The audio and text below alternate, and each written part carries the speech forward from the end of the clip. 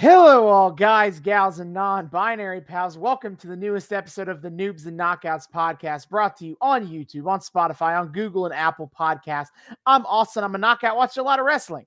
I'm David. I'm a noob. Haven't watched nearly as much wrestling, and I'm a connoisseur of overly dramatic, overly cinematic, spooky bullshit. And I am frankly, Austin, disappointed at the stark lack of such things we have had on our podcast in recent days. I demand. I declare that we must have it back, or I'm going on fucking strike. I'm this close. I'm this close, Austin, to forcing you to do this podcast alone. So you better fucking deliver today. Give it to me.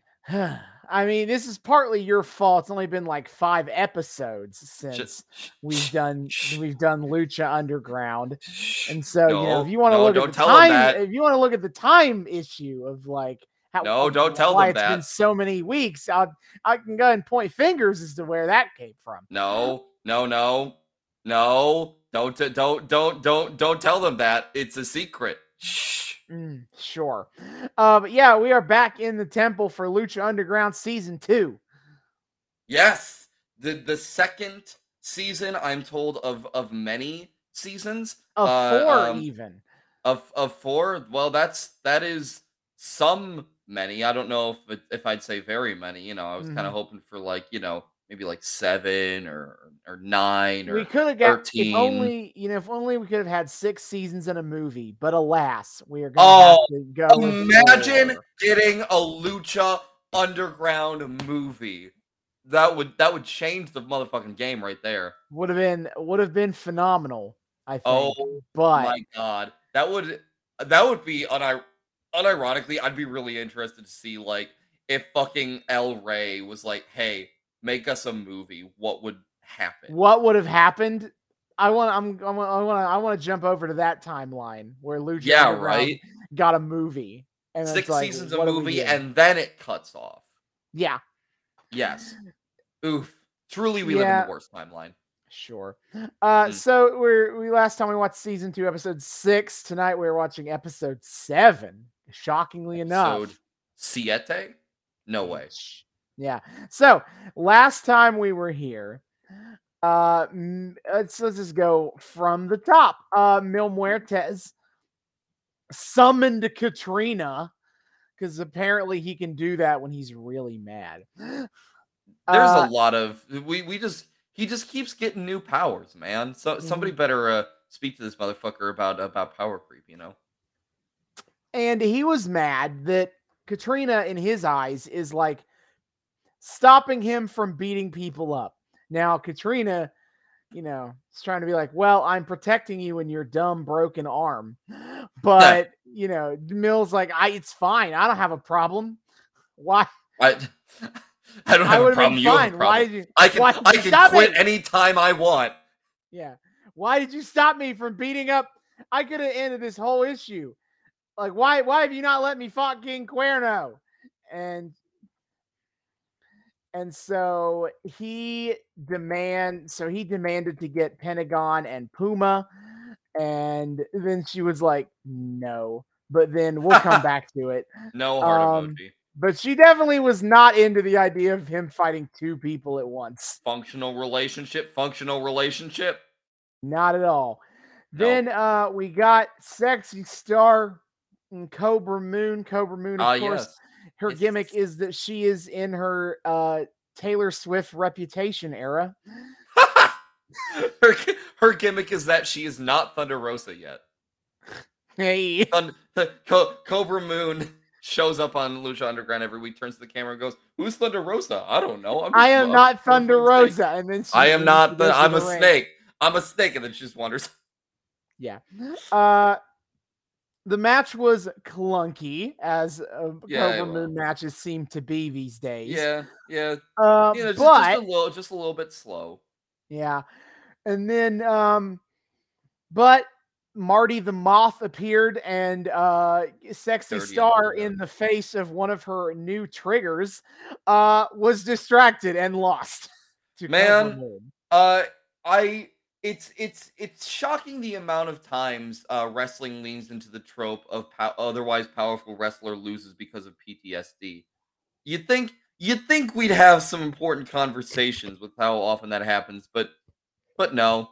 No, fuck you. Wrestling is a business that is historically played very deep into toxic masculinity. So, conversations about mental health are not True. often found. And that's why Hangman Adam Page is the best character, period. Correct.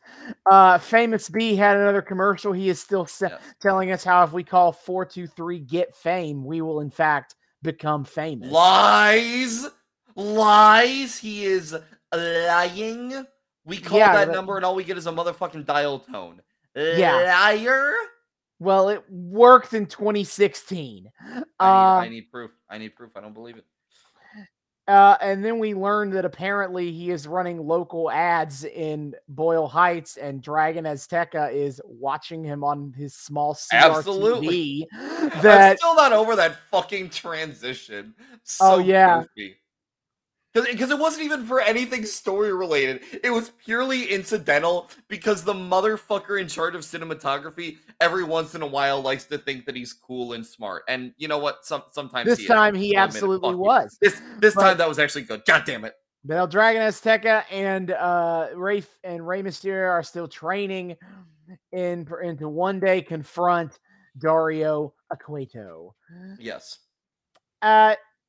We learn that King Cuerno apparently loves the thrill of the hunt, as you might believe. And when he's gonna beat Fenix, he won't just be a hunter, he'll be a god. And boy, I'm sure that will go great for him later.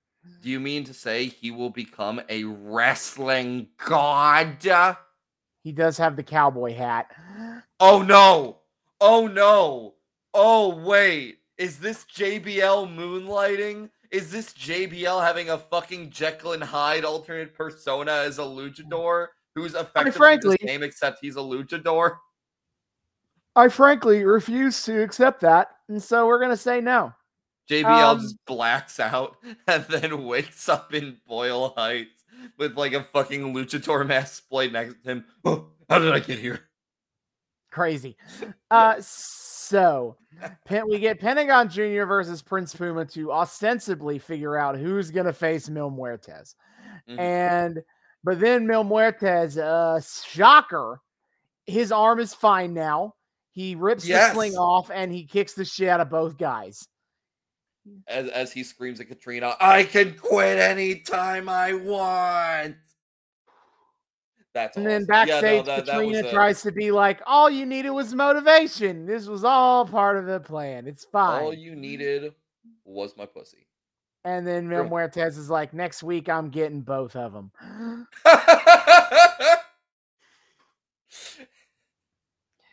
And then we are 3 weeks away, 2 weeks away from Aztec Warfare II, the Azteciest. The Aztecaning. Yeah, the Aztecaning, correct. To Aztec 2 Warfare. To Aztec 2 Warfare. Oh my god. We just need to keep calling it different things every time. And then in our main event. Wait. I already know we gotta call the season 3 Aztec Warfare. 3 Aztec 5 me. Let's fucking go.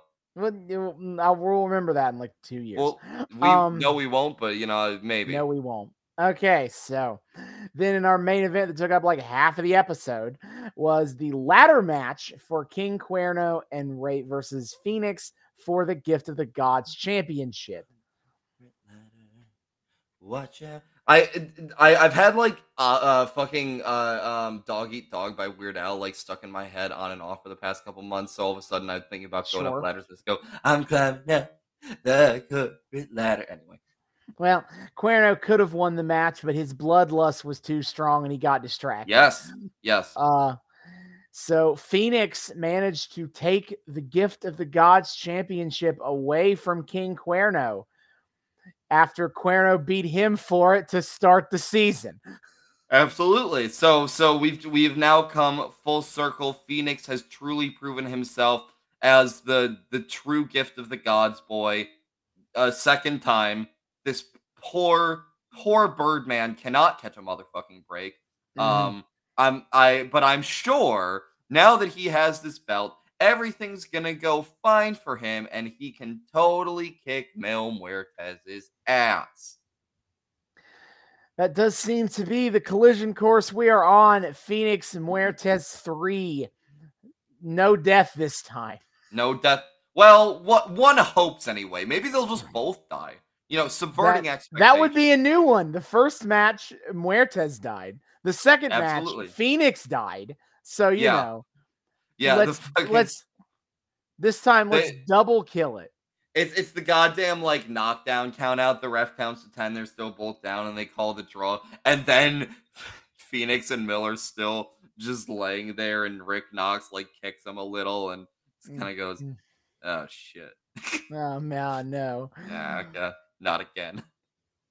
But yeah, this is last week. Last week was a bit of a fillery episode, especially because they devoted so much time to the ladder match. True, but like it's still like I do appreciate that in Lucha Underground, even if it in its filler is it's still turning the gears to important things. Like no time feels wasted.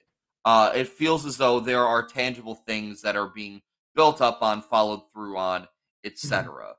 Even if it wasn't like no momentous giant moments, it was still the story beats do be ticking. Mm-hmm.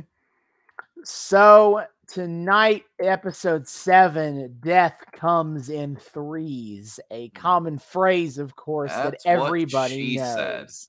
said. That's what I meant to say. Yes. Right. So the only thing we have advertised in the Wikipedia episode description is the same thing we already knew, that Mil Muertes will be defending the Lucha Underground Championship for the first time since he fought Ivelisse at the beginning of the season in a triple threat match against Prince Puma and Pentagon Jr. Fuck yeah. I one of these days I just got a deeply gremlin idea that one of these days I need to like go in. Now that I know you're using the Wikipedia description, I got to go in and just like edit it one of these days just to fuck with you. And spoil yourself? I doubt it. Well, if like the Wikipedia description is only just like that little blurb, I can just do. But all the matched results are also there with the blurb. Oh really? Ah, shit. I just don't say them, but I see. Ah, god damn it! Ah, fuck. Maybe it's worth it. I'll get back to you on that. So then, if you would like to watch along with us, you can check out Apple Amazon. Store. I believe Amazon Prime also sells the seasons. Yeah. There's no way to stream them properly anymore. After they lost whatever rights they had from Tubi lost whatever streaming rights they had. Tubi. But if you know where to look on the internet, you can find the episodes. If you know, wink, wink, if you know, you know. Wink, like an underground finding an underground fighting temple. If you know where to look, you'll find it. Truly, we are giving our viewers the most authentic Lucha Underground experience. Thank you very much. I guarantee you that the majority of people that watch Lucha Underground when it airs was not doing so on the fucking El Rey network. I can go ahead and tell you that. Yeah, the El Rey network seems like a bit of an eldritch beast here. I don't know who the fuck even like got their hands on that channel. I don't know, actually. I think I know that I had it on like my parents' cable had it because that's how I watched like the end of season 1. But then, when I was in college watching Lucha Underground, I most certainly was not watching on the El Rey network. The college I'll tell you days. that. Yeah. But the Lucha Underground did not get super high viewership because it was on the El Rey network. The El Rey network. Right. I don't even think it's a thing anymore. Pretty sure it's. Oh, really? I'm pretty sure that network is now gone. No. Oh, that's unfortunate. Yeah. So again, we've presented you some options if you'd like to watch this episode with us. When we return, we will talk more about Lucha Underground Season 2, Episode 7. Outstanding. And we are back. We have finished Lucha Underground Season 2, Episode 7. Death comes in threes. You know, Austin, I confess myself at times an insecure man. I look to our podcast, and I'll compare it to some other podcasts, and I'll be like, are we truly of the echelon? Are we reaching our artistic potential? Can we truly is what we create going to be able to have a life outside of us, outlast us, leave a sort of legacy, do the things that we latch on to focus on, to analyze, and to make ungodly over the top bits about. Do we truly are we picking the right things? Are we at all in the right headspace here, creating the art that we need to for the success of this podcast? And then I watched this episode, and there is a bit that you and I have quite latched onto over over the years that now has borne such juicy fruit. And I am so excited to come to this. I feel walking out of Lucha Underground season 2 episode 7. I feel a slightly changed man, maybe perhaps a bit of an evolved man, overall an enlightened man. And I look forward to sharing that enlightenment with our audience. Yeah, I mean, I just had fun with this episode. It was the right kind of Yeah. goofiness that I like in wrestling. Yeah. So It wasn't like we didn't have like super top tier matches outside of like the main event. main here, event but, was like, awesome. Main But, event was batshit awesome. mhm. But in terms of what we had going for us here, this was another sort of good. We're kind of winding up the story beats and we are letting them getting go. to Aztec Warfare We're 2. locking It's all everything in coming place. together. Yeah, Aztec Warfare, right? It's kind of like one of those benchmarks in the show where everything has kind of been like geared up, locked into place, and then Aztec Warfare goes and it just sets off this chain reaction of all this shit kind of cascading at once. And I'm very excited to see what this year's has to offer. But that we're still a week or two out from that. We have business to attend to. First and foremost, of course, she is sexy. She is a star. She is sexy star, and oh boy, does she have some PTSD. Yeah, so we get a cold open of Sexy Star sitting in the locker room. You can tell which one is hers because it's a big pink locker door. You can tell it's the girl locker because it's pink. Yeah, so the Mac comes in to talk to her. Well, I want to point out we have flashback sequences, to fill in the viewers. Sure, to remind people about the kidnapping plot. Yes, which it's still like still want to know why Marty and Marty's sister just let Sexy Star go. Like, you'd think that'd be a liability for them as like master criminal kidnappers on a number of levels, but no. They just kind of let her go. I want to believe that the LAPD was they were afraid the LAPD was getting close to learning they kidnapped a woman, except so they just let that woman go. Well, they figured she was traumatized enough; it'll be fine. They heard season 2 was starting of Lucha Underground. They're like, we can't have Sexy Star not be on it. I guess it's time to let her go. Yeah, I know. They got a call from Catrina of like, listen, I know you got a whole maniacal thing going on here, but I have a high quality show to put on. And I don't, she's like, by the way, have you heard from Sexy Star? I've been asking around, and nobody seems to have heard from her since the end of season 1. So you got any idea about her? And they're like, yeah, sure. The way Marty phrased it makes it sound kind of like Sexy Star is meant to be like a herald of Marty's sister, but like But again, why didn't you just like bring her back in Cat? None of this makes sense. But sure, she's back, she's free, and Marty is somehow not all of the arrested for this. And Willie Mack. If we've learned anything about the LAPD in this series, is that all other crimes are unimportant because they got the bigger fish in Dario to go after. That literally the entirety of the LAPD is just on Dario's ass, and he's still a free man. And even then, he still is able to get away with murder. Murder, running an underground fight club, and then fucking off, being on the lam and escaping justice. Oh, and also kind of indirectly starting a gang war. All things that the LAPD has somehow not been able to use to track back to him and arrest his ass. But you know, they're doing their best. The cops are very competent on this show. Yes. So Willie Mack, as you'd expect from a show set in an illegal underground fight club. Yes. I want to see one day just the temple get raided by like the FBI. The series should end the same way that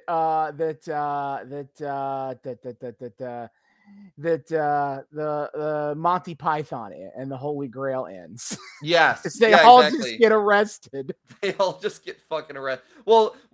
Then what you do, pro strats, you call in a Wardlow to squash all the FBI agents in a 1-on-30 match. And then we learn this is all actually a prequel to AEW. Tony Khan has been bankrolling Lucha Underground the entire Dario time. Cueto pulls off a fucking head mask, like one of those full like flesh head masks, and is like, aha, actually, I hate women. All right. Anyway, so Willie Mack clearly does not understand PTSD as he goes up to Sexy Star. He's like, hey, I'm fighting that creep Marty tonight. Do you want to be in my corner in close physical proximity to the man who fucking kidnapped you? And Sexy Star like, understandably says no. And then the Mac sits down and he's like, hey, this isn't like you. You know, the Sexy Star I know is strong and an ass kicker. So what do you say? Want to help me squash that bug? And then don't be a weak ass bitch with your PTSD, sexy. What will all the little girls think? Sexy. If you're not sexy out there. Or a star if you have PTSD. So you need to get your ass on out there. If you're not pulling yourself up by your goddamn bootstraps and just being in the same space as your captor who is not arrested to hell and back for what he did to you. And Sexy Star says, you're right, Willie. I am a piece of shit. Fist bumps him and is like, all right, that worked.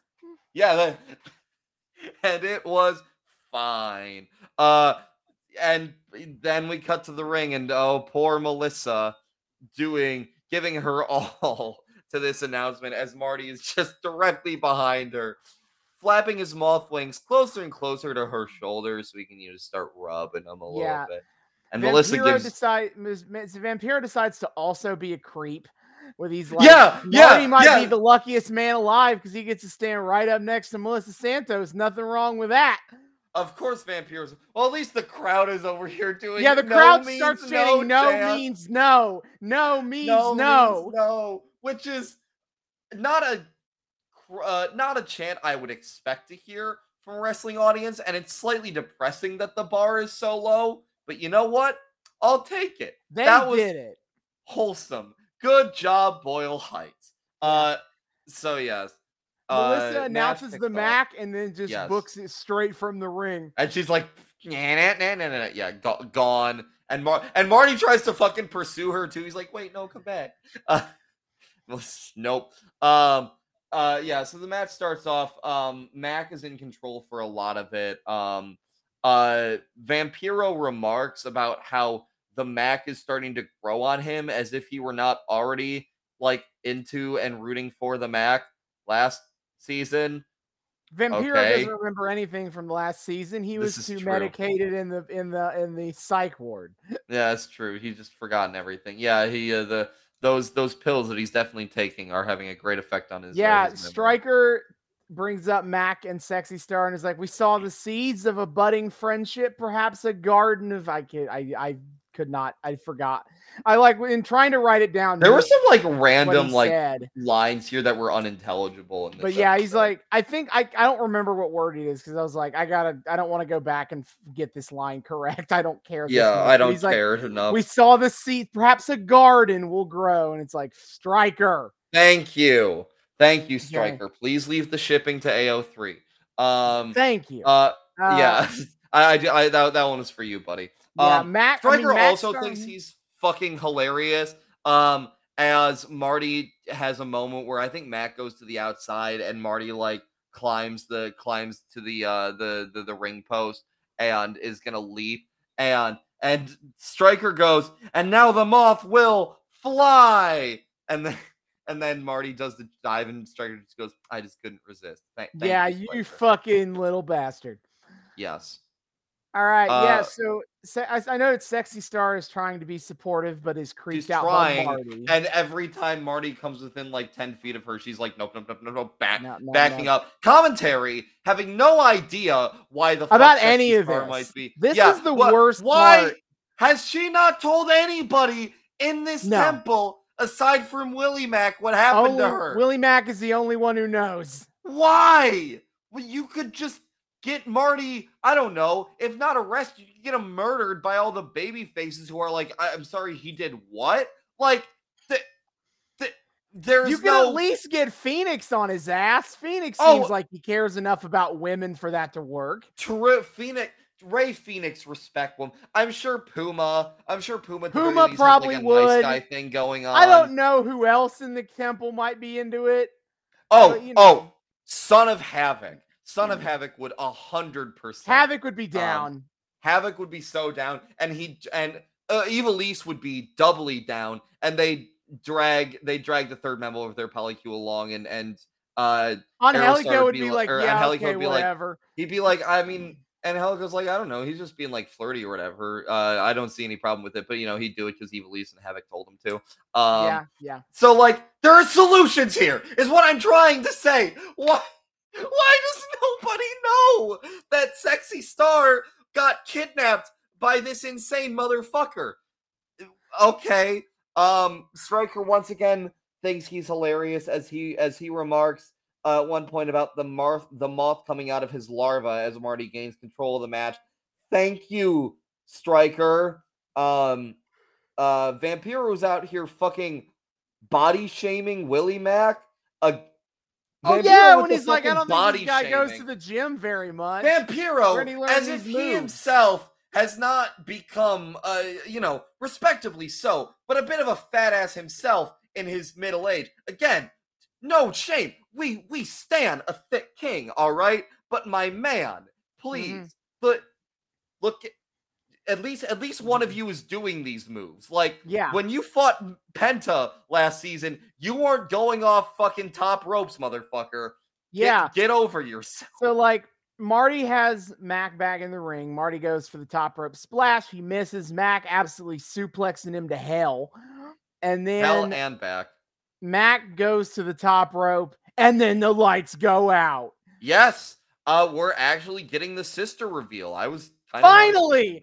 The sister is real. The sister. And oh boy, is she sure is a sister. Yeah, I don't know what the fuck is going on, but so this bitch comes out in this whole ass like homemade in her moth best queen community theater moth costume. True.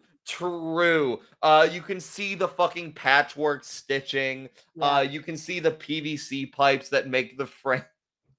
But this is terrifying. Wings. Sexy Star going through PTSD in real time. Yes, I will admit the effect here is creepy. They have the whole like creepy music box music as her like entrance that they just suddenly start playing over the whole scene as like incidental music, and I'm like, that's fucked up.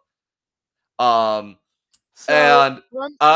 will say I did wonder how this match just turned to absolute like shenanigans bullshit so quickly, and then I noticed Rick Knox was refereeing it. I'm like, oh, actually, no, this makes perfect sense. Rick Knox doesn't enforce any rules. I don't know what you're talking about. Rick Knox is like, all right, invasion of creepy sister. Well, I don't see nothing. I ain't got no eyes. That's correct.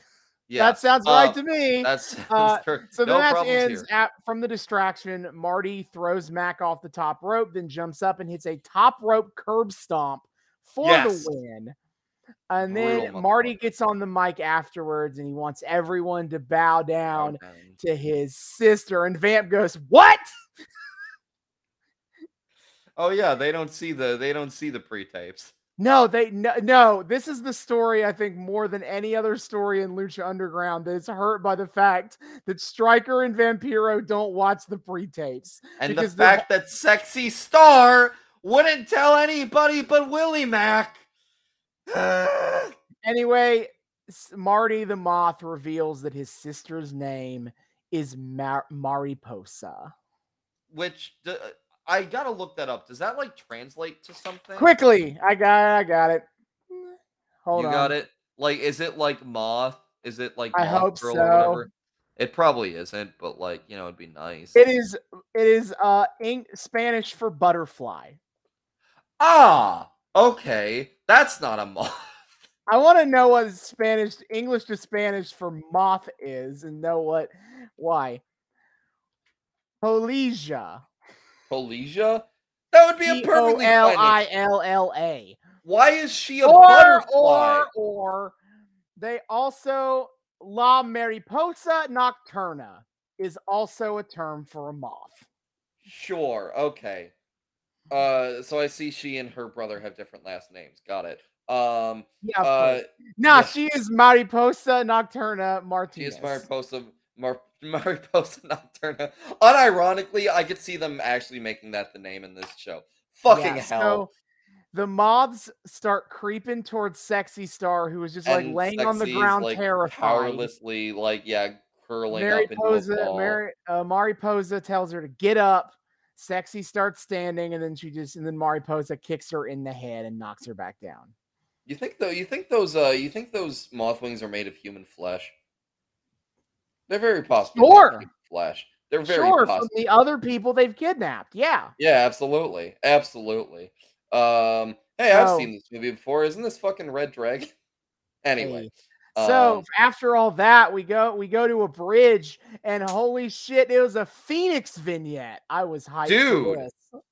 Yeah, this was actually really sick. Like, it wasn't anything like super original necessarily. It's Fenix being like, yeah, when I was a kid, I was all like poor. One interesting tidbit I did get out of this was him saying that, like, in order to escape some of the shittiness of his youth, he turns to myth and legend, very much leaning into the fact that no, he is not a literal phoenix. By his own admission, Catrina be like, "Oh, I'm not listening to you." Katrina says, "I didn't hear that one, brother. I didn't hear that. I don't know what you're talking about." But yeah, I took a bunch of notes on. I took a bunch of like the beat by beat on this. So sure, Fenix was like, he grew up poor and it was hard, and nowhere in the world wanted him. So he sought a different path, one based in myth and fantasy. He became the Fenix, but no one believed in him. Mm-hmm. No one believed he'd survive in Lucha Underground. So he proved them wrong. Yeah. They said he could never defy death. So he proved them wrong. Twice. And that he would never be champion. So he proved them wrong. I thought during this whole bit, they do a bunch of cool highlights of Fenix. And one cool thing they did for a few times is like, they also had him fighting like in the gym ring that we've seen in a couple scenes so far. Sometimes they would have him do a move in the gym and then parallel it with him doing that same move in a real match. I didn't actually notice that. That's actually really sick. Yeah, during one time we did like the backflip into the elbow thing. Yeah. They did. I remember noticing it for that one, but I thought that was I really appreciated them too highlighting his move where he gets like Irish whipped to the ropes and he grabs the ropes, like kind of rebounds against them. And kind of circles around and circles. Yeah. He maneuvers his body horizontal, fucking circles between the two ropes and circles himself back and then lands back on his feet. That like a move like that, which is something we saw him develop as the show went on, that felt like a really great parallel to the I proved them wrong, I keep coming back. Yeah. I like that. I like the I proved them wrong, I proved them wrong. But yeah, that was a great motif. Still, people don't believe him. They think that he will never fulfill his dream of becoming Lucha Underground champion, that it's just another fantasy. But he's going to prove to them all that some fantasies are worth believing in, and some myths become legends. Da-da! Yeah, No. really sick Fenix promo. We don't like get to hear him on mic. I mean, I guess we don't really get to hear that many like Lucha Underground dudes on mic cutting like basically self promos all that often. So Yeah, like this was cool to see, and it was really effective. Yeah. And then we cut to this to Jack Evans pissing. Just right out there. We see him in the bathroom, and oh no, you know what that means. He It's has found himself in the Dragon's Lair. Somebody in a bathroom. True. This is where Dario ain't around does anymore. All confrontations is Dario's not around anymore, so Drago needs a new guy to give swirlies to. And so Drago's like, "Hey, bitch, you claim to be the Dragon Killer or the Dragon Slayer. All right, bet, slay me right now." Well, before he does that, he says the Dragon Slayer line, and Jack goes, "Well, I mean, that's what some of the people call me that." Yeah, and then true. He's Drago like punches a wall, and then like kicks the lamp. He high kicks the ceiling light. Not once, but twice. He kicks it once and breaks the light bulb, and then he just kicks it a second time, just for good measure. Yeah, but then he's like, "Prove it, bitch! Slay me now!" And then PJ Black walks in, and he's got the nunchucks. Oh my god! And two Jack Evans nunchuck masters. And then Jack Evans. So at this point, I thought, oh, PJ Black stole Drago's nunchucks. Okay. Oh no! Which I think he did. Actually, I don't think so. I don't think so because fucking then Drago just has his own pair of nunchucks. Well, first though is PJ and Jack start double teaming Drago, and Drago's starting to fight him off. Then Jack Evans pulls out a pair of nunchucks, and is at this point that Drago pulls out his own pair of nunchucks. Oh yeah, it's so like everybody's got nunchucks now, and everybody's doing like the swinging in the wah wah thing. So I'm like, all right. So we had one nunchuck master in the temple already. I guess PJ Black just also knows how to use the nunchucks. Okay, that makes sense. Oh no, Jack Evans just also happens to know how to use nunchucks, and also has his own pair, and they're all doing like the flippity, like the flip swing around nunchuck swinging. It's the one Office meme. We have the three dudes all like finger gunning at each other, but with nunchucks.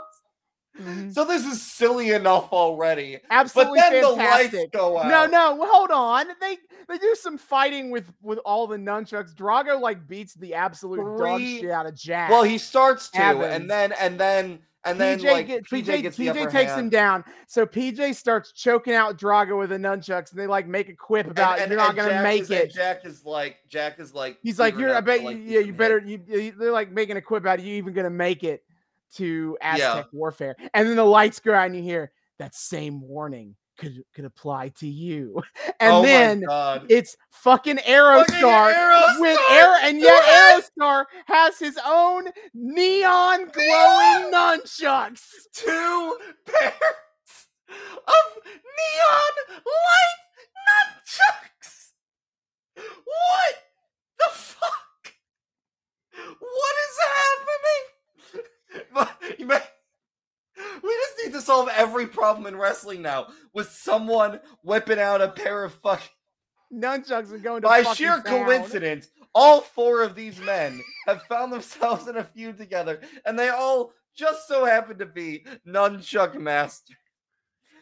I really need to make it clear. This had levels to it. Like, so PJ Black has Drago's nunchucks, and you're just like, okay, or he has a pair of nunchucks. He's like, oh, he stole Drago's nunchucks, and he's gonna just like, hit him with it, because why not? No, PJ Black does an entire fucking like expertly wielding these nunchucks, and you're like, well, shit, I guess PJ Black is just happens to be adept with nunchucks. Okay. And then Jack Evans pulls out his own pair of nunchucks, and you're like, no, There is no way. But no, Jack Evans wields them expertly as well. And you're like, okay, this just went from like one little, all right, we're contriving a reason for two of them to be into nunchucks and two. Okay, this is actively silly. And then Drago makes his own pair of nunchucks just materialize, and you're like, fine, complete the trifecta, I guess. And then Aerostar shows up. And no, they're fully aware of just how stupid this is. They're leaning in as they give him two pairs of neon light nunchucks. First day of wrestling school in Mexico is learning absolutely how to use nunchucks. When you go to the Drago school of wrestling, you could my god. I guess you could say that in the Lucha Underground universe, the way of the dragon is nunchucks. Is the nunchuka. Christ almighty. We can't describe it to do it justice. You all need to go and like watch this for yourself, because this is the most unhinged, amazing, I'm sure, in the best way possible. I'm sure we're gonna see all of this pay off outside of this one-off, and this wasn't just a stupid how ridiculous can we get segment. I'm sure we're gonna see all of I know the payoff, and don't you worry, we'll keep coming. We're not done yet, pal. Please tell me we're getting to like Hernandez leather belt level of planting and payoff. Please tell me that's where we're headed. I don't want to tell you what the payoff is until we get there. All right. My headcanon that I'm choosing to believe for now is it's going to be Hernandez fucking stealing a leather belt from a random fan level of planning and payoff. That's my belief, and I'm sticking to it. Yeah, oh my god. Yeah, so that was a whole lot of what the fuck is happening. The heels run off now that they're at a 3v2 nunchuck disadvantage. The numbers game, Austin. It's very important in the wrestling world, even when you're just wielding nunchucks in a bathroom. You know, a normal thing for wrestlers to do. No, this is what is missing in wrestling today, by God. Not whatever psychology or stories or whatever dumb old person yelling at clouds bullshit you want to talk about. What's missing in wrestling today is nunchuck fights in bathrooms. Oh no, absolutely. That and the atomic drop are like, if we had that, wrestling would be great again. Yeah, those are the only two things. I mean, unironically, I would show non-wrestling. I would want to show non-wrestling fans clips of wrestlers just pulling out nunchucks in a bathroom and fighting each other. Is this the ultimate promo to get casuals to sign on? Maybe, possibly. And only Lucha Underground has ever had the courage to have nunchuck fighting. The El Rey Network, truly the most based place where you can finally have intergender wrestling and where you can finally have wrestling featuring nunchucks. These fucking North American pussy ass networks. Tony Khan comes to TBS and is like, hey, I think we should really include nunchucks finally. Dynamite! We're gonna have a match with nunchucks! And the fucking TBS executive slapped him across the face, and they said, "What the fuck do you say, bitch?" And Tony Khan said, "Nothing, sir." And they said, "That's the fuck right." They get out a pair of nunchucks and they smack Tony Khan in the ass with it. Wow, that really hurt. Get the fuck out of my office, you bitch. Go. Yes, sir. Good boy. Yes, you want a fourth show for this? Yes, please. Can I put a second women's match on a show? No, he wouldn't be. Let's be real. Tony Khan's not asking for that. He is afraid of women. I mean, that's what they claim is the reason why. They've implied that it's a network problem before. But then Tony Khan, I don't buy it, but you know, and is like, actually, the women in my company just don't draw. Sorry about it. And you have to wonder, is it really a network reason, Tonathan? Is that truly Tonester? Anyway, but enough of AEW's problems. Let's get back to Lucha Underground. Let's get into the ring with people who have only fought for Lucha Underground: Brian Cage, Johnny and Mundo, Taya Valkyrie. Yes, Where the else artist would soon I to be seen known as any of these people? nowhere. That's the answer. Well, officially it's Melissa supposed to be Santos. it's supposed to be Cage versus Johnny Mundo. That's what Melissa Yeah, Santos Melissa announces. Santos. Cade is already in the ring, and Melissa Santos out here introducing currently in the ring. My wife, Brian Cage. From the 559, they Oh, call him oh, Cage. Melissa Santos adds a special zhuzh to her Cage She puts announcements. she puts some stank on She from the puts some stank. 559. Oh, you cannot convince me that she is showing her husband blatant favoritism here. You know what? As she should. But then Johnny Mundo sees this and he goes, actually, my wife. As Taya comes out, simply Taya introduces herself and is like, actually, Johnny Mundo says, fuck you, Cage. I beat you once already, you stupid little bitch. So I, Taya, am out here to fight you instead. It's my turn. And she's like, my turn. I am Taya, and I am the perfect woman. Well, I gotta shout out this fucking smarky ass crowd that does in fact know Taya's nickname. They're out here with no problem chanting "Vera Loca." Yeah, like I said, she's had a pretty successful career at this point in Mexico. So like, obviously, they know who she is.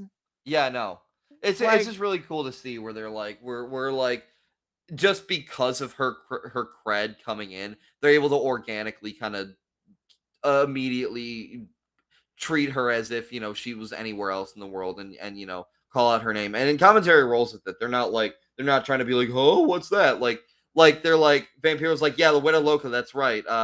Taya's been all over the motherfucking place, and she's a bad bitch, and Wera Loca is absolutely the correct name. Yeah, La Wera Loca. La Wera Loca. She's crazy. That's yes. what that means. Their commentary is, speaking of, they're talking up Taya's credentials. She was apparently trained by Lance Storm.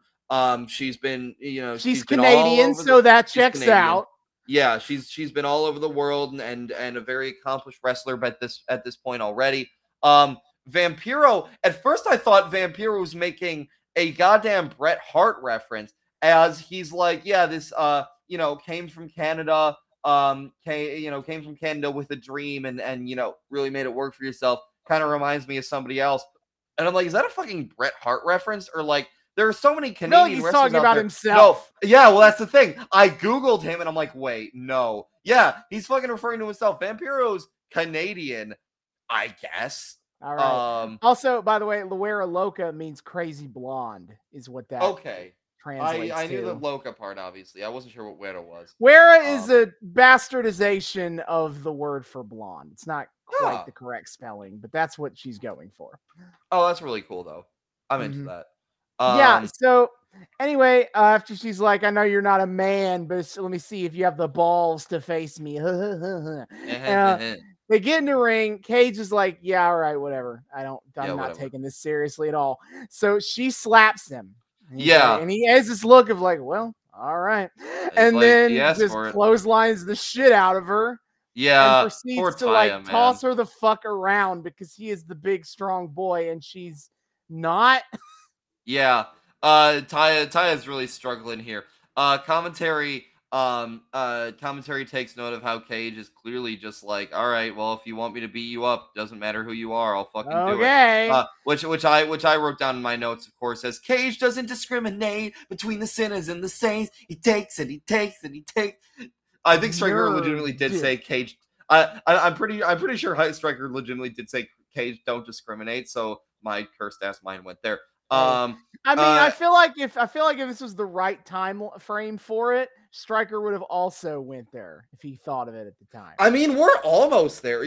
Maybe Stryker is he's actually a huge fan of off-Broadway, more indie fringe stuff that's on the cusp. Like, he was a Hadestown fan before it was cool. While it was still in concept albums or whatever the fuck. So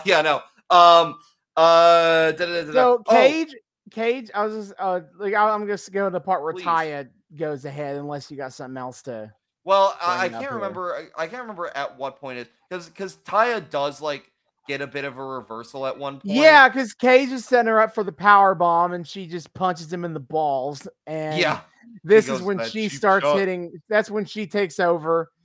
Commentary once again is glorifying her for that. I gotta say, for as much as like this is a match where Taya is gonna get thrown around by Cage because that's kind of the joke. Commentary is doing a good job at not like burying her for that fact. Mhm. I will say Vamp, we love us some Vamp. Vamp, apropos of nothing, states that I'm sorry, but Lance Storm has nothing to do with Taya's success. And there's like a pause, and Striker just goes, "Okay." Anyway. All right, I don't really know what you're implying, but okay. Yeah, he gotta. I love those moments. The Striker just has no idea what to do. I don't really know how to respond to that, so I'm just gonna go, okay. And then he just changes the subject of like, yeah. Speaking of this other shit, yeah. So Taya hits like a tornado DDT and knees to the face, like she did when she debuted, and then she goes to the outside, grabs the pipe, and she turns around to swing it at Cage, but Cage grabs it, and then he just like power bombs, grabs her and pushes her into the ringside guardrail wall, and then into the ring post, and then he's like, "Who's the fucking machine?" Oh, I missed that part. Yeah, he yells that out, and then he rolls her into the ring, power bombs her a few times, and then he grabs the table and sets up tables. He sets up not tables, one, and then but two, and then he suplexes Taya. To be clear, he is on the outside, standing on the rope. She is inside the ring. He grabs her. I think she's sitting on the ring post, right? No, she is just in the ring. He grabs her from the ring, and he suplexes her through 2 tables on the outside. Yes, I want to point out that I wrote this down in my notes as Cage sets up the double tables, and Jesus! Yep, it's like, what the fuck? Yeah, that was an insane-ass spot. Taya is now dead. But of course, here he comes to save the day. Johnny's here. So Johnny Mundo is here. He clocks Cage with that pipe. From earlier, he lays Taya on top of Cage. Then Johnny Mundo jumps on top of them both, and Cage still kicks out of this. So it's like, oh shit. Yeah, commentary points out how this was not the first time that Johnny Mundo had like conked Cage in the head with a leather pipe, and I can just imagine Cage, like as part of his training regimen, ever since that happened, like force himself to like butt his head into lead piping like at least once a day to prepare. Yeah, so Johnny Mundo, it goes to the outside. He grabs like some metal thing. I couldn't quite see what he tossed in there. He grabbed a cinder block. Oh, it was like some weight. It was some kind of like... Yeah, it was like a weight. He grabbed a cinder block. He tossed in some empty beer bottles. And Striker makes some commentary about like the alcoholics that hang around the temple or something like that. Okay. Sure. So he makes his cute little pile. He spits on Cage, and he tries to drop him on the cinder block, but Cage blocks him. And then he gets Mundo around. He sets up to like curb stomp him into the cinder block, like he did to Willie, like happened to Willie Mack. Mm-hmm. But Taya jumps on Cage's back, and he stops him. So he's fighting with Taya. Mundo gets up. He grabs the beer bottle, breaks it over the back of Cage's head, and Cage no-sells it. Yes! That was so... I think he'd done something like that before. It does not stop Cage is immune to beer bottles. He is... Yeah, true. Glass has no effect on machine. That's how Pokemon he even works. Breaks, and I cannot believe Cage managed to like no flinch at what happens here. Mundo stares him down after like the beer thing. He's like, what the fuck? So he breaks the rest of the bottle over Cage's face. Yes. And to which Cage just... no reaction. No sells it entirely. Oh my, that was so crazy. Insane. That was so fucking nuts. Striker sees all of this insanity going down, and to his credit, actually like admits self-restraint, is like, yeah, I got nothing for this. I don't know what to say. Like, I have literally nothing to say here. Just Godspeed, kids. And then Johnny Mundo, like the brave soul he is, tosses Taya right at Cage and leaves the ring immediately. Bro, I know. Cage hits the Weapon X for the win, and then Johnny after the match. As Cage hits the Weapon X, Stryker breaks his all too short vow of silence by remarking, "If machines could have emotions, Cage would be in a rage right now." Thank you, Stryker. Sure. Yes, the Weapon X gets hit. Johnny he's gone. Sorry, wife. Johnny Mundo is still standing there being like, "I'm still gonna take your ass to Slam Town." Oh my god, he said that line as if he were hard. Okay, dude. Like after literally throwing your girlfriend to get murderized, you're like, "I'm just gonna kick your ass." Sleeping on the couch tonight. Just you wait. Yeah, doesn't even save Taya. What a bitch. And then it's time for Famous fucking B. I immediately retired underground fighter. Yeah. I immediatly wondered to myself and to my notes, why is Famous B wearing a wizard hat? Well, that's a good. Well, that's how you're probably, as he puts it, you're probably asking two questions right now. A, why do I have this wizard's hat on? And two, how can I make you famous just like me? He really is magic. He knew the question. And he was right. I did in fact have that question. We are introduced to Brenda, who is ugly and homeless and has no job and no car and sucks. And she doesn't have a tooth. She's missing a tooth because she. And as the commercial says, don't be like Brenda. Don't be like Brenda. And then Famous B, he's gonna work his magic on her. He pulls out a literal wand, and like you would find it like the Disney princess store. And then he goes, and he's like, "Oh, shalakazam!" And now Brenda is hot. And he famous, has done his magic. I have to say, it's pretty powerful magic if he was able to retroactively make her a famous, like, beloved movie starlet. She is now beautiful and famous. And famous. That's some pretty powerful, like chrono magic. I feel like Famous B should be, like, I don't know, studied. Maybe dissected in the lab. He knows the most powerful magic of all. Chronomancy.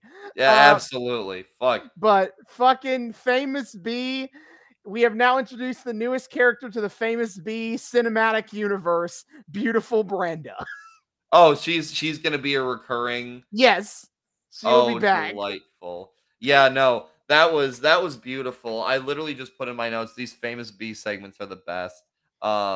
I cannot wait till he comes back to the temple. I know. They keep teasing me. But he is going to make somebody famous. And they're not even going to have to call 423 get fame. That's 423 get fame. I love how you just have that memorized. This was the most my shit when I was watching this season as it aired. This would be Famous B. Famous B comes on screen, and she's just like, yeah, 423 get fame. 423 get fame. 423 get fame. Yep. So we cut into Catrina's office. The menage a trois of violence is there, of brutality is there, apologies. Yes. And Evilise is coming out of the office. And she's like, I got the tag match that we wanted for next week, but I had to agree to the stipulation that if we lose... Yeah, where the fuck did the Disciples of Death go? They just... talk about lazy shit. They just have not defended their shit. They haven't even been on TV. What the fuck kind of champion work is that? Catrina protecting her champions by though. Anyway, so it has now been stipulated that if they lose next week, they gotta hit the open road permanently. Yeah, a fucking loser leaves lucha match. That's gonna be insane. Except only them. Only if they only lose, them. There's not it doesn't flip to the other side. No, of course not. That's unfortunate. So Angelico's like, why would you agree to that? And Evilise is like, you told me to get the match no matter what. And then they start bickering about whose fault it is. And he's like, shut up. We just gotta man up for next week and win this thing. And man, it's so insane how effective the Evilise face turn has been. I love her so much now. The baddest bitch is amazing. She is great. And I love her. I love all three of them. Give them all directed injectly into my veins. I did not say that right, Yeah, but and then Angelico is like, well, she's your girlfriend, and Havoc goes, ex-girlfriend. Girlfriend in his It's voice that sounds perpetually pitch shifted. It's amazing to me that this particular trio only exists within Lucha Underground. Like I don't think any of these people have worked with each other before or since Lucha Underground. Evil East did show up in AEW for a hot second, and Angelico works for AEW, so like, But there's that. they never interacted. Yeah. And the man underneath Son of Havoc, Matt Cross, worked the pre-show of the original All In. Really? Yeah. So they were this close. But yeah, the Menage a Trois is absolutely one of my favorite teams going. They are the best. I just love me a team that's like just so they're just fun. They're just fun. It's delightful. That's why we stand Best Friends. That's why we stand the Acclaim. That's why we stand literally anything Danhausen does. That's why we loved a bit of the Sammy Usi when it was happening. Like, just more of this in wrestling always, please. Thank you. Yep. So then we get our main event. Prince Puma versus Pentagon Jr. versus Mil Muertes for the Lucha Underground Championship. I literally started this like before anything even got going here. I literally made a note of, God, this match is gonna be so sick. Yeah, I made a couple of notes during the entrances here. Prince Puma's theme is the hottest club mix of 2016. This is not something I think I've ever noticed before, but it felt like club music when I was listening to it. And I was like, huh. Yeah, well, that's the secret. It is just club music. You know, MJF got his theme from YouTube stock music. Prince Puma got his by just visiting the local clubs and talking to the DJ. You know, it happens. I guess. And so Vampiro, because he's taking such a Pentagon stance on this, he's very pro Pentagon. Yeah, earlier when they're talking about this main event, like earlier in the show, they're talking about the main event, and fucking Vampiro had been like, yeah, no, this is Pentagon's chance to ascend to greatness, and just no mention of Puma. No one else. Fuck whatsoever. you. No one else. So Vampiro, because Matt Striker brought up the Boyle Heights thing, and Striker's like, if half these people are Puma's family, I'd hate to see what's under that mask. Well, because I think I can't remember if this came before or after, but I almost want to say it was Vampiro said something about under that mask ticks the mind of a man who's determined to prove everyone wrong. Which feels like I feel like that's Strike. I think more Striker. But every once in a while, Vampiro can actually be eloquent. Yeah. So you never know. So then, but all I could think of with that line is the it ticks the mind of a man who's determined to prove everyone wrong. All I can imagine is fucking Prince Puma going like, no, I'm not from Kentucky. What are you talking about? I'm from Boyle Heights. Yeah, that's what he has to prove everyone wrong about. Not about being able to do it on his own. No. Yeah, It's about let's hear that accent, Puma. Yeah. So Striker, as Mil Muertes is coming out, says this match has three main threads. Mil Muertes seeking revenge for the man who broke his arm. Prince Puma seeking redemption for what happened at Ultima Lucha, and Pentagon seeking to ascend to the top as champion. Yes. It's a really cool like kind of three-way dynamic. And off the bat, gotta give it to him. Puma and Penta make the smart decision of just fucking. They're like, we're gonna double team. We're gonna take Mil Muertes out. They literally look at each other, look over at Mil, shrug, and then just start fucking murking his ass. And this goes on for a solid like few minutes. Like they just fucking curb stomp the shit out of Mil and like bully him a little bit. But then Mil gets his second win and says, actually, murk it. Basically, like whenever Mil Muertes got to fight one-on-one, he owned ass. He was even in the beginning, he went 1v2, and when he got his second win, he fucking like double clotheslined. Yeah, they pretty consistently portrayed Mil Muertes as individually the strongest person here. Oh, a zillion %. I mean, they've always kind of done that. They've tried a lot harder to do that post-death. Mil Muertes, more so than pre-death, but they definitely, this is a concerted effort here that like individually. Well, they back it up Puma, in ring a lot more. Yeah. So like in the ring in this match, Puma 1-on-1 can't take Mill. Pentagon 1-on-1 can't take Mill. Together 2-on-1 they can. Yes, which makes it all the more confusing that they like decide to ever turn on each other. Well, I mean, eventually it has to happen, but I think that, it's basically them fighting Mill is like trying to buy time for each other to actually fight. But like that's the thing. Plot You here unquestionably murder Mill first, and then you two can go at it. Vamp makes some sports ball reference, or I guess in this case, sports puck reference. Which, god damn it. But I did recognize one of the teams. It was something about a Red Wings 1979 championship or something. Oh, yeah, he was saying something about hockey. I didn't quite catch the reference.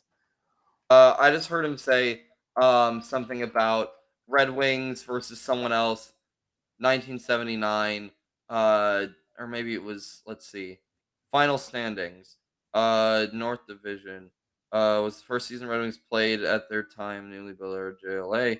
I don't know, actually. I don't fucking know. Either way, so Vamp is, I get it's. I suppose this immortal cultist vampire man loves him some hockey. Good for you. He is Canadian, of course. So it comes to the territory of being Canadian. Even if you sell your soul, you still gotta love hockey. Mill. So like, after Mill beats down the two of them for a bit, Mill throws Pentagon to the outside. Puma does a DDT onto Pentagon. Puma makes the first bit of offense, crossing the line to Pentagon. Yeah, Puma does a kick. Puma does a kick to Mil Muertes, but Mil ducks.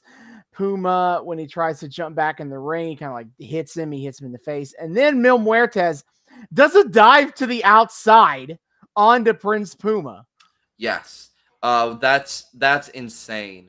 So he starts, Mil Muertes we're brawling out in the crowd Puma into the bleachers, beats his ass. Puma does a super kick to counter Mill, and then he goes onto like the stairwell. Like he goes on like the stair hold, like the sides to hold down, and he like runs down the stairs to Hurricane Rana Pentagon Jr. And then Mil Muertes by this point has gotten up off the bleachers and just punches Puma in the face. Dude, he fucking bitch slaps Puma into the next millennium. It was so crazy. Penta finally gets his time. He lands like all of one move on Mill, and then Mill fucking grabs him and drives him into the ring post. Yeah, absolutely annihilates him. He throws him back in the ring, powerbomb DDT 2 count, and then Vampiro, he like, on fire. I made note that Vampiro calls attention to Puma laying down on the outside, and he asks if like, is Puma trying to take a rest right now, or is he actually hurt? And Stryker is like, well, if he's trying to take a rest, there were just 2 near falls right there back to back. So, maybe it's time to get on back in the game. Pentagon Jr. hits a sling blade and then a crazy sequence. Mil Muertes is on the outside. Pentagon Jr. dives onto Mill on the outside. And then Puma gets back in the ring and dives onto Mill on the outside. Number 2. I want to point out too, during this sequence, the way the cameras are positioned, so we see the dive, but we also see after Pentagon dove onto Mill, Penta fucking like, because it looks like Puma's on a collision course for both of them, but then Penta gets up and fucking like Samoa Joe walks away from Puma's dive. So that was wild. And so then Pentagon Jr. gets back in the ring and dives onto Mil Muertes for the third time. And Puma is now doing the fuck. We see him on camera just nonchalantly walking away so he can set up to get back in the ring. And then Puma gets back in the ring, and you guessed it, dives on Mil Muertes for the 4th consecutive time. Oh my god, that was such an insane fucking spot, dude. And then Puma and Pentagon both jump up into the over the guardrail. They jump up over the guardrail, start brawling in the crowd. Puma grabs from a patron a replica Penta mask with which he slaps Penta. Oh, the meta. Oh, the fourth Crazy. wall shattering around us. But then Penta gets Puma in the fireman's carry, slams him down and up in the seats, then jumps on the guardrail, dives onto Mil Muertes down on the floor. Mil gets back up. He drives Penta's back into the ring apron 5 times. The hardest part of the ring. 5 bam, times. Bam. Bam. And then he chucks Penta into the wooden chairs. Penta gets the super kicks Mil. Puma then comes doing a shooting star dive, which is basically a dive with a front forward flip, off the guardrail onto them both. Everyone is down. Puma tosses Pentagon in the ring. He briefly stops to stare at Catrina. Then they do some counters. Enziguri kick. Fuck. Sorry. There's a bunch of, I think, because I think there's some other outside spots I missed. So after Mil drives Penta into the ring apron a bunch, I think this is still in control of Penta. He fucking tosses Penta like into the chairs, right? Yeah. Something I noticed. And then he grabs one up, and I think maybe like I don't fucking know. There's shit with the chairs, and I had to wonder, like, do they do like Foley on Lucha Underground? Because the clattering of those chairs was such a crisp sound that seemed just a little too loud. They definitely. There's definitely some like sound, boosting, editing kind of stuff here. Like the chops are not actually that loud. That is, they artificially boost the chop. That's sound. fair. That's fair, but it's okay. Maybe it's not fully. Maybe it's just boosting. But like, yeah, I've just kind of noticed that for the first time in this entire series is like those chairs they do be clattering though, because these are like wooden ass chairs. These are not metal chairs. They're like wooden fucking folding chairs. The fans are chanting "Holy shit!" And Vampiro points this out. Vampiro says the fans are screaming "Holy shit!" over and over again. And I had first made a note about I appreciate that here on the El Rey network, like the announcers can actually say the chants that they got. They just being like, oh yeah, I agree with the crowd there. So rip King or R.I.P. King to the El Rey network, literally King in this case. But it's time for some cowboy shiznit. Yeah, exactly. But no, this absolutely unhinged exchange goes on. So Vamp says the fans are screaming "Holy shit!" over and over again. Stryker goes, "And how would you say that in Spanish?" And Vampiro replies with "Holy shit!" Thank you. Thank you, Vampiro. Thank you. Very helpful. Very useful. Oh my god.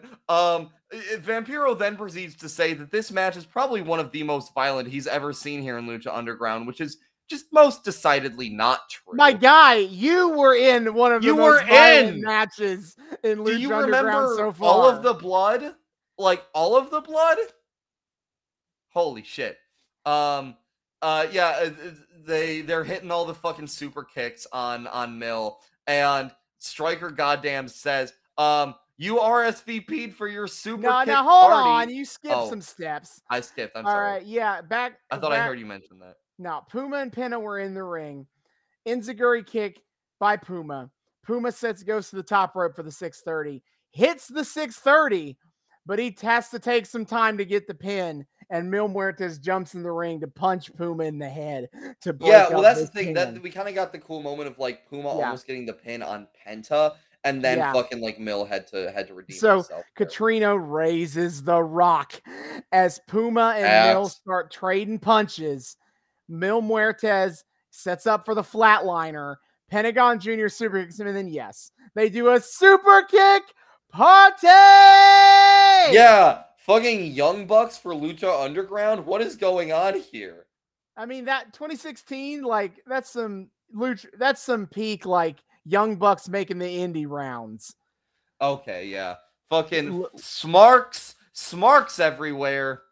Yeah, Matt Stryker, the smarkiest commentator that's ever been in wrestling. Yeah, while also being a massive dumbass who says shit wrong half the time.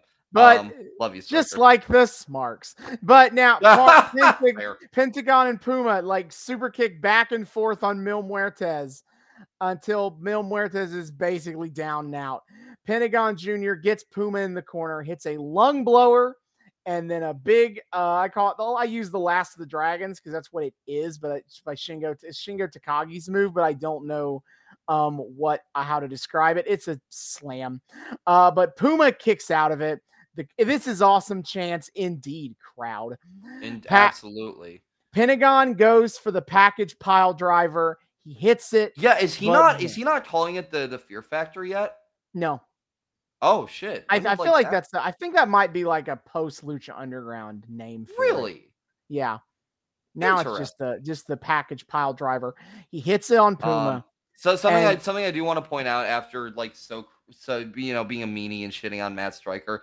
In the middle of this whole sequence, Matt Stryker has an admittedly really cool line where he says the shrapnel of flesh litters the battlefield, and I'm like, all right, that's actually pretty. That's pretty good name. Metal. Okay, we gotta have a counter for like times Stryker says actually something like good, like the good noodle counter for him. And I want to bring up something we talked about last time in Cuerno and Fenix. We talked about how like this show, and I guess kayfabe, the temple, punishes those who are violent to the point of distracting yourself from a win. Like using violence as a focused goal of winning a match is rewarded, but violence for the sake of violence is usually not. Yeah, last like time, the King that Cuerno was a big effect, essentially. That was a big reason why Cuerno lost against Fenix. And it happens again here, as it is implied that Pentagon Jr. had it won. Mill was still down from the super kick party, and Puma was pretty dead from the package pile driver. But Pentagon said, that's not enough for me. Pentagon I'm breaking his goddamn what else? arm. More arm for the arm god. But this allows Mil Muertes enough time to recover, and Mil Muertes spears Pentagon Jr. out of his boots, and then he picks up Puma, spears the shit out of him too. Okay. While he's fucking picking up Puma, Vampiro says, what do you think is going through Puma's mind right now? Stryker, this is another like randomly unintelligible thing, but I think Stryker said Mill's body as like a joke. And Vampiro responds with Jesus. And Stryker responds to that with and Jesus, yes. Fucking hell. Hey, so Mil Muertes picks up both men, hits another double flatliner, and pins them both for the win. 1, 2, 3. And Catrina's very excited because she gets 2 licks tonight. She double licks. She licks Mill them both. Mill says you've been a very good girl. Have some extra lick.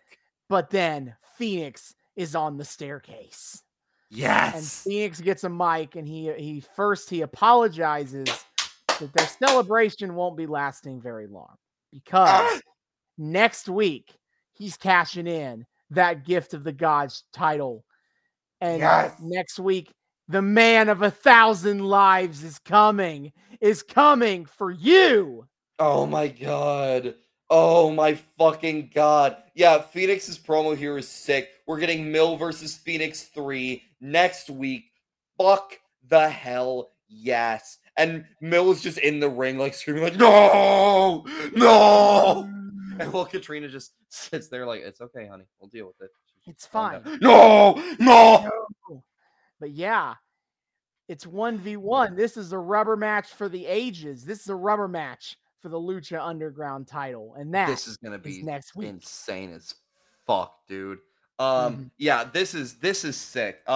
This was another one where, like, the main central plot wasn't really getting hit at, and we didn't even get fucking the B version of the central plot with Rey Mysterio training up El Dragon Azteca Jr. Yeah, I feel like they've acknowledged they've got about as far as they can get with that before it's like, all right, time to leave. Yeah, pretty much. They're like, there's only so much training montage we can show. Have a little bit of self-restraint. No, but overall, still a lot of shit getting advanced. I like seeing the more like side plotty stuff getting its time to shine. I think it was an exceptionally well done bit of, keeping the gears turning, even if, again, like, the first two matches weren't as, like, they weren't these big, like, technical showpieces like we're used to on the show and like the fucking main event was, but they still both serve some great purpose.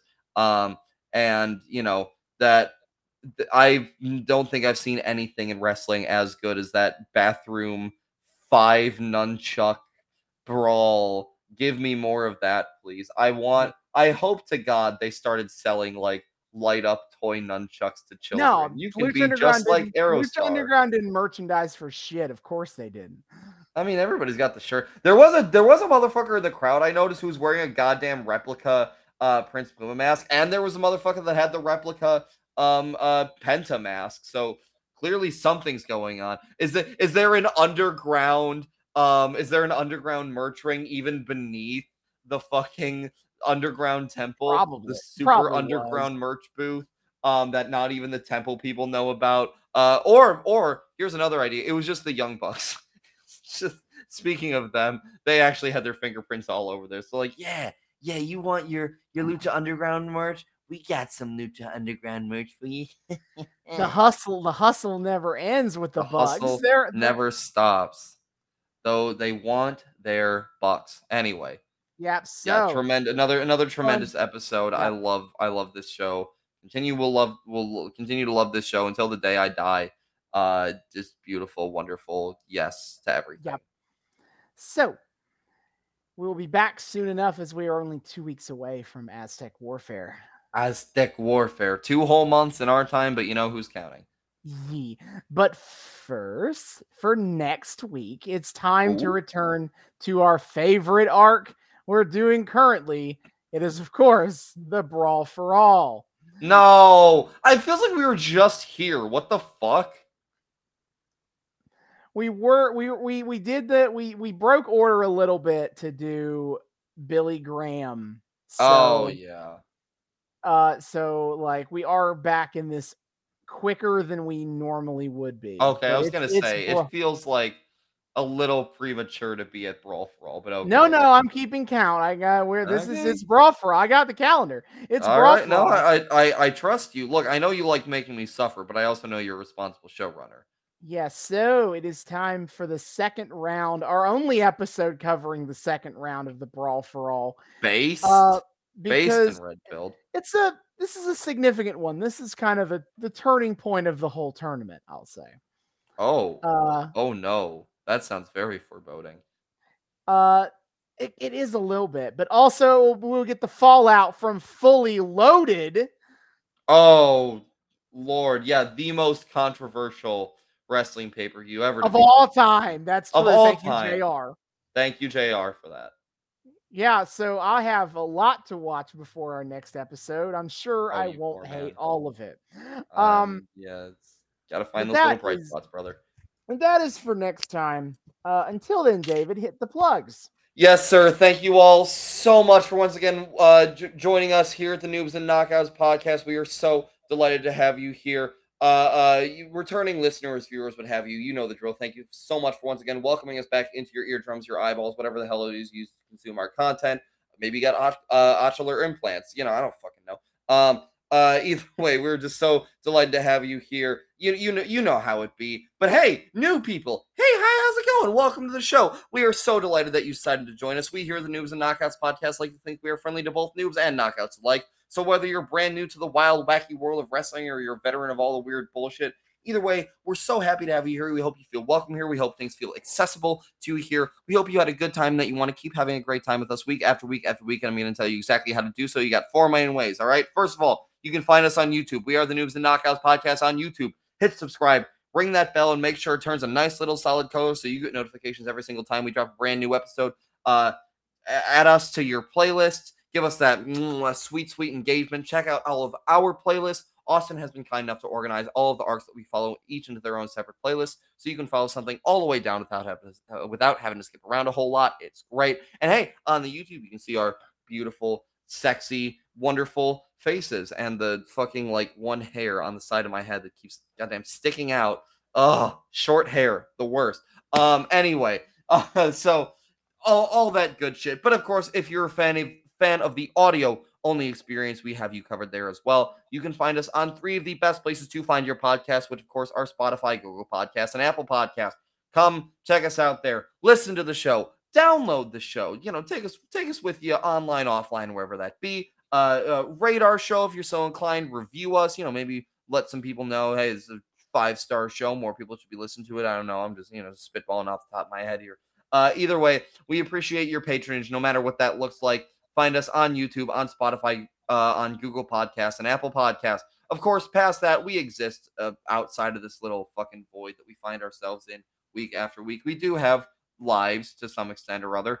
You can find us on some social media. First and foremost, of course, is our Twitter. You can find us at Noobs and Knockouts Pod on Twitter. That's at Noobs, the letter N, Knockouts Pod on Twitter. Make us one of your 600 tweets that you're allowed to look at every day now. I think they might have fixed that, so that's not a thing. Okay, well, damn it, I tried to be topical. I appreciate it. Thank you. No, but either way, no, we love it over on the Twitter. We're memeing it up, we're discoursing it up. Sometimes I'll get salty on the TL if I see people giving dumb takes. We give some hot takes of our own. Of course, we post every single time we drop a brand new episode, so you guys always know what the hell's going on. And of course, the highlight of our Twitter is weekly wrestling live tweeting every Wednesday night at 8 p.m. Eastern on TBS. We are watching and live tweeting, of course, AEW Dynamite, talking all about that good shit.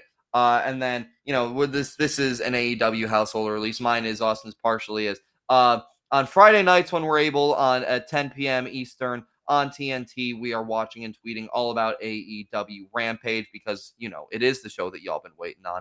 And then, of course, because, there's no such thing as too much content.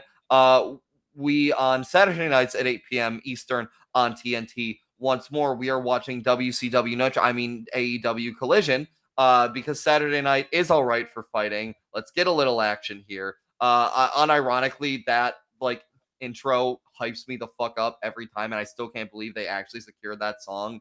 I made that joke on this podcast 3 goddamn years ago.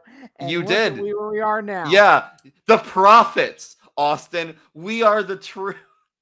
Yeah. So we like to talk all about that shit. On top of that, Austin is being the knockout that he is. He loves him some wrestling across the board. He likes to watch all of the major company pay-per-views. He also likes to watch a little bit of the old Impact Arena. And we like to tell you guys all about that shit, especially for, the noobs in our audience. You might be thinking this whole wrestling thing's pretty cool and you want someone to jump on with. So we like to keep you a little updated. So my friend, please tell us what is on the docket at coming up. Sure. So for WWE on August 2nd, first, let's start with how can you watch the week-to-week shows, because those are the freebies. Those are a lot easier to just jump on it at any point, because, no cost required besides cable. Absolutely. So for WWE, you can watch Monday Night Raw, 8 p.m. Eastern on USA Network, or SmackDown on Fridays at 8 p.m. on Fox. And their upcoming shows, all of WWE shows are on Peacock.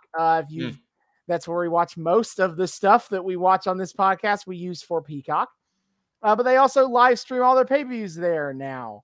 And upcoming for that on August 5th is SummerSlam. That's usually the second biggest show of the year for WWE. Their summer WrestleMania, so to speak. Yeah, that one's going to be in fucking Detroit. It is I'm not going to it, but it is good. Yeah, they fucking got the big boy stadium. Okay. Yeah, I mean, this is the first time WWE's going to show at Ford Field since WrestleMania 23. Oh, shit. I didn't realize they played there. That's awesome. They did. WrestleMania, that was Ford Field. That was the Battle of the Billionaires WrestleMania, where the headlining event was Donald Trump versus Vince McMahon's proxies, where Bobby Lashley and Umaga respectively, and the loser had to get their head shaved, aka Vince McMahon got his head shaved. What? Unfortunate. That Who that that else man would? looks Who? even uglier when he's That bald. was only going one way. Man, man, I actually do know one of my students from this past school year is going to SummerSlam, and oh my god, it was so sweet. He was so excited. I'm just like, oh, buddy, you go I have tell your you fun. what, it'll definitely probably be a better time than watching Donald Trump throw shitty punches. A zillion percent. Yeah, fucking Umaga. Of course, the everybody's favorite corporate appointment, just soldier. Oh, bro. I was about to say, actually, this was Main of Mania was okay, but actually, I was wrong. It's more like 2 matches from this Mania are okay. Christ. There's a lot of shit matches on Mania 23 now that I'm actually looking at it. Uh-oh. Anyway, SummerSlam though, August 5th. No real matches set up yet, and I won't go too deep into anything this far out. Yeah. And then for AEW, we just talked about how to watch all those shows live, Mhm. week to week. Upcoming for them is All in Wembley Stadium. They've sold like 67,000 tickets or whatever. They've sold a lot of tickets in Wembley Stadium. We don't actually know where this show's going to air yet. It's heavily hypothesized to be like a streaming joint. That's why, under the account of like, they're not saying it's a pay-per-view, so it's Ah, probably not a pay-per-view, because if a they could, why PLE. wouldn't they just say that? Yeah. Right? But it's currently not known Yeah. exactly. What's gonna And take place? the week after, on September the 3rd, will be a pay-per-view, the 2023 Mhm. All Out show. All out. So that's another reason why people think All In won't be a pay-per-view, because they're like, surely Tony Khan will not ask his fans to try to buy two $50 shows in a week. Surely Yeah, that won't well, happen. surely. Don't call me Uh, Shirley. but but that's upcoming for AEW. Now, for Impact Wrestling, they first of all, if you want to watch them weekly, it's tougher. It is on Access. It airs on Access TV 8 p.m. Eastern on Thursdays, but that is a pretty premium cable channel to get Access TV. So an easier method to do this is if you look at Impact Wrestling's YouTube channel. For $1 a month, you can become a premium subscriber to the Impact YouTube channel. And what that gets you is you can watch every single episode of Impact Wrestling on Thursday, starting at 8:30 p.m. Eastern. And then you get to watch the full commercial free version of the show. Yes. Or Impact Plus, their streaming service, you get it like next day. And so for Impact Wrestling, their next show is Slammiversary. It is their 21st anniversary. They're celebrating their 21st year as a company. Remarkably, they're still here. You love to see it. Live on pay-per-view, where pay-per-views are sold, or on Fight TV. And so, because that's next week, we're gonna do the episode match by match breakdown here. Oh shit. All right. So the main event is Alex Shelley of the Motor City Machine Guns. MCMG. Hometown voice. I was there live where Shelley won his first world championship after 20 years in this business. That's insane. And he will be taking on Nick Aldis. Nick Aldis, he was the NWA champion under Billy Corgan for like 1,000 fucking days or some crazy fucking number. And then he wanted to go make more money, so he's in Impact now. And his whole and him and Shelley, they were both baby faces, but now Aldis is being a petty little bitch because he thinks Shelley doesn't respect him, and how he stands for tradition. He was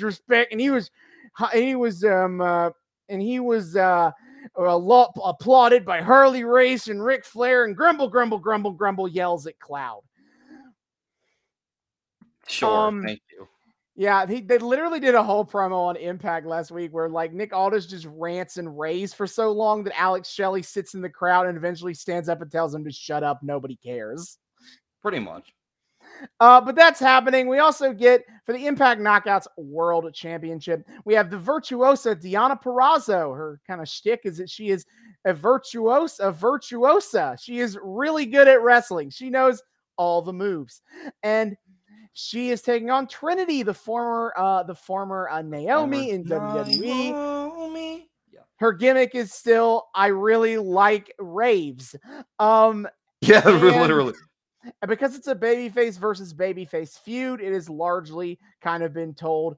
They've basically both been beefing with Giselle Shaw, the quintessential diva, and Giselle Shaw's posse, and been passive aggressive at each other.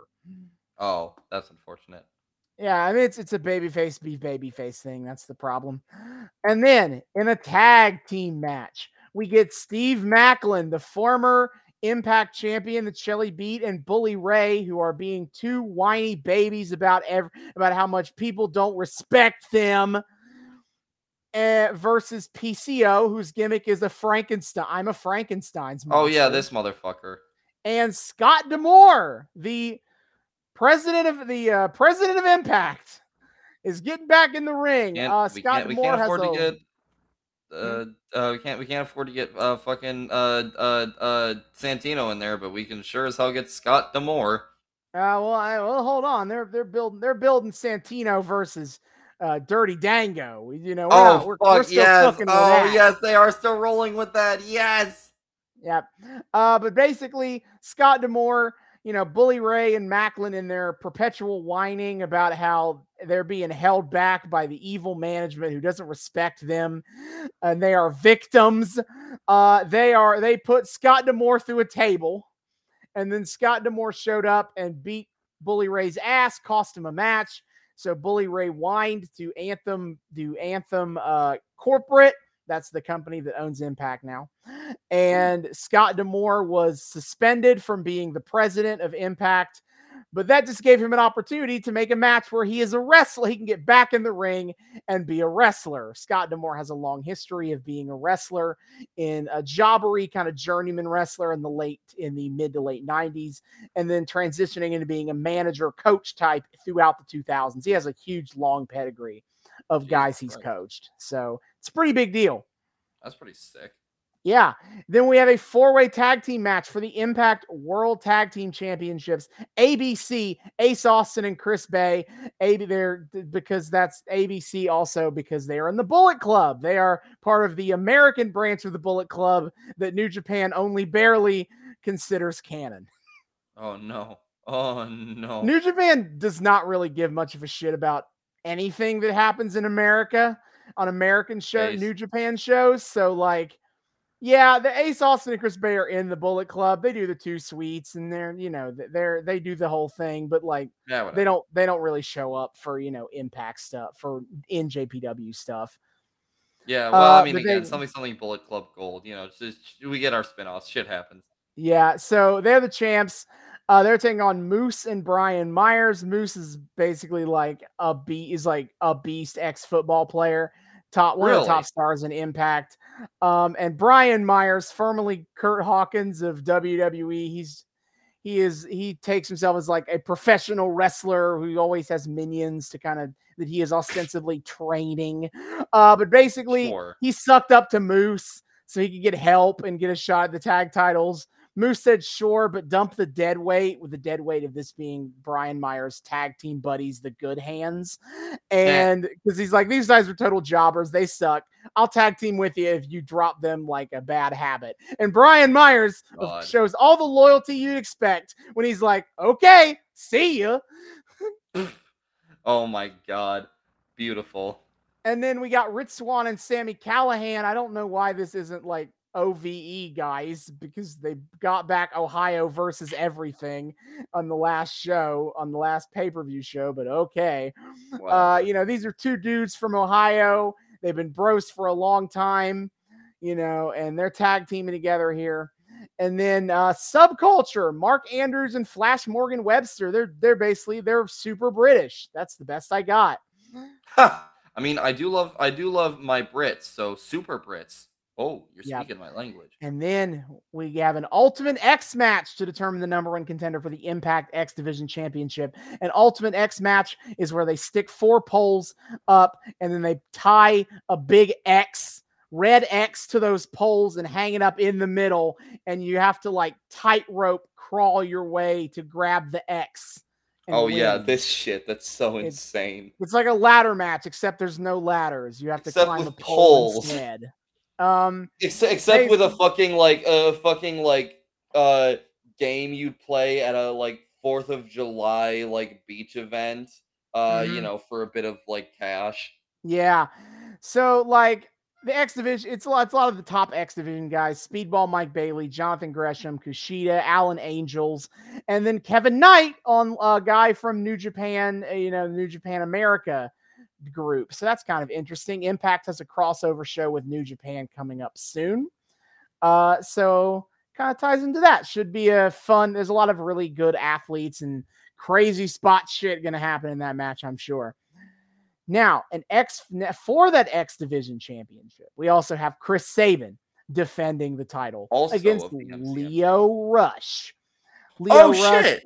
Yeah, Lio Rush debuted with Impact last week. He's one of the most talented, athletic high flyers you can see going in America That man today. is insane. But he has aligned himself with Nick Aldis. Oh no.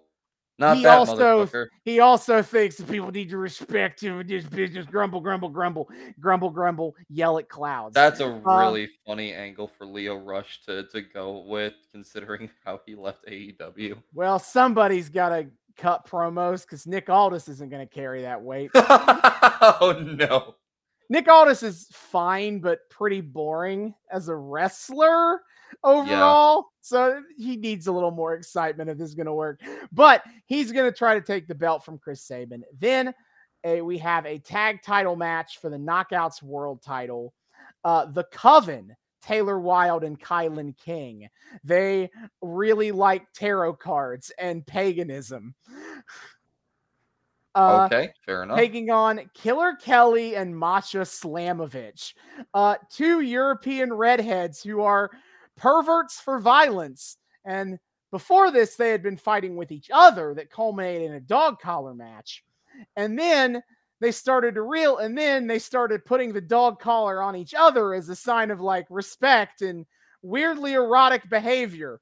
So now they're a tag team. They're okay. Great. Okay. Shit's crazy. That is kind of nuts. Yeah, and then in the pre-show, we get final match here, the pre-show for the Impact Digital Media Championship. Basically, it's Impact's third-tier belt. Joe Hendry versus Kenny King. Kenny King is kind of a cocky, talented high flyer. And Joe Hendry, his gimmick is making parody songs to make fun of wrestlers, and also has the magical power to teleport to wherever whenever somebody says his name. As his theme song says, say his name and he appears. I believe in Joe Hendry. Clap, clap. Joe Hendry's great. He's hilarious. That's a wild combination of traits. He just did a joke song about Kenny King. The last couple joke songs he's had is making fun of Moose for dancing. When he fought Dirty Dango, he made a whole song about how he's a lame loser now because he tried and failed to get laid on Total Divas. So that's why he's a loser. And now he's making fun of Kenny King. His angle with Kenny King is that you can't beat me because the most successful you've ever been in your entire career was when that time you were a male stripper. You ain't done shit as a wrestler. Your peak was being a male stripper. So fuck you. What the Oh my god. That's wild. All of this is wild. Yep. And so July 15th, again, that is next Sunday. Fuck yeah. All right. Sick. Well, wild stuff. Impact seems great. I don't remotely have the time. I love Impact Wrestling. But Austin recommends it highly, and I tend to believe him. That's my number one wrestling show on a weekly basis. For the most part, our tastes align. So I trust him here. I'm just a busy boy, and I've already pledged my blood, my soul, and my first two children to Tony Khan. So sorry about it. But yeah, you did. Yeah. Your children aren't here because they're mine now. They're mine now. Fucking hell. Oh god, imagine making a hellish pact with that voice. Anyway, guess my name or I'll take your children. Hello. I am proud to admit that your soul now belongs to me. Watch AEW Dynamite. He Anyway, doesn't yeah. blink the whole time. You know my man got like a little bit of like try not to blink a whole lot advice in his like media training, and then just took Yeah. that and ran with it. And now for this announcement on on the status of your soul, I throw it to Adam Cole. Here's Tony Schiavone. Yeah. Anyway, yeah, so no matter what you choose to watch, WWE, AEW, Impact, anything in between, it's all good stuff. We love to tell you guys about this stuff again, especially for the noobs of like, if you're starting to kind of get in on this, we want you guys to be able to kind of sample the platter, as it were, and find what you love about this sport and really lean into it. And the pay-per-views, especially, we like to tell you guys about. Those are great jumping on points. Big, fancy, crazy shows. A lot of awesome matches tend to happen. Storylines wrapping up, new storylines starting up. Great jumping on point. Awesome stuff. So yeah, be sure to check all of that out. And check us out over on the Twitter. If you like listening to us ramble for hours on end about wrestling, well, you get that experience there just in text form. And we like to think we have a good time. The voices carry over pretty well. So yes, be sure to check us out over on Twitter at Noobs and Knox Pod. Of course, if you want to get in more long form contact with us, you can email us at noobsandknockoutspod@gmail.com. That's noobs, the word, and knockoutspod@gmail.com. Come say hi to us. Tell us what you think about the show. Request things you want to see us cover on the show. Tell us how good or bad you think our takes are, and supply us with your own takes, how that are way more based than ours ever could be. Whatever the fuck. Start discourse. Just say hi. We love people saying hi. We would love to say hi back. Noobs and knockoutspod@gmail.com. And of course, finally, you can also find us on Patreon. We are also the Noobs and Knockouts podcast on Patreon. $1 a month gets you early access to episodes and a shout out at the end of each episode. Shout out to as the sugar daddy, Kyle Smith, of course, for his long time loving patronage of us. Enjoy your perks, buddy. If you want to enjoy your perks along with our boy Kyle, be sure to check us out over at Noobs and Knockouts podcast on Patreon. The link for that is in our Twitter. See y'all next time. Hasta luego.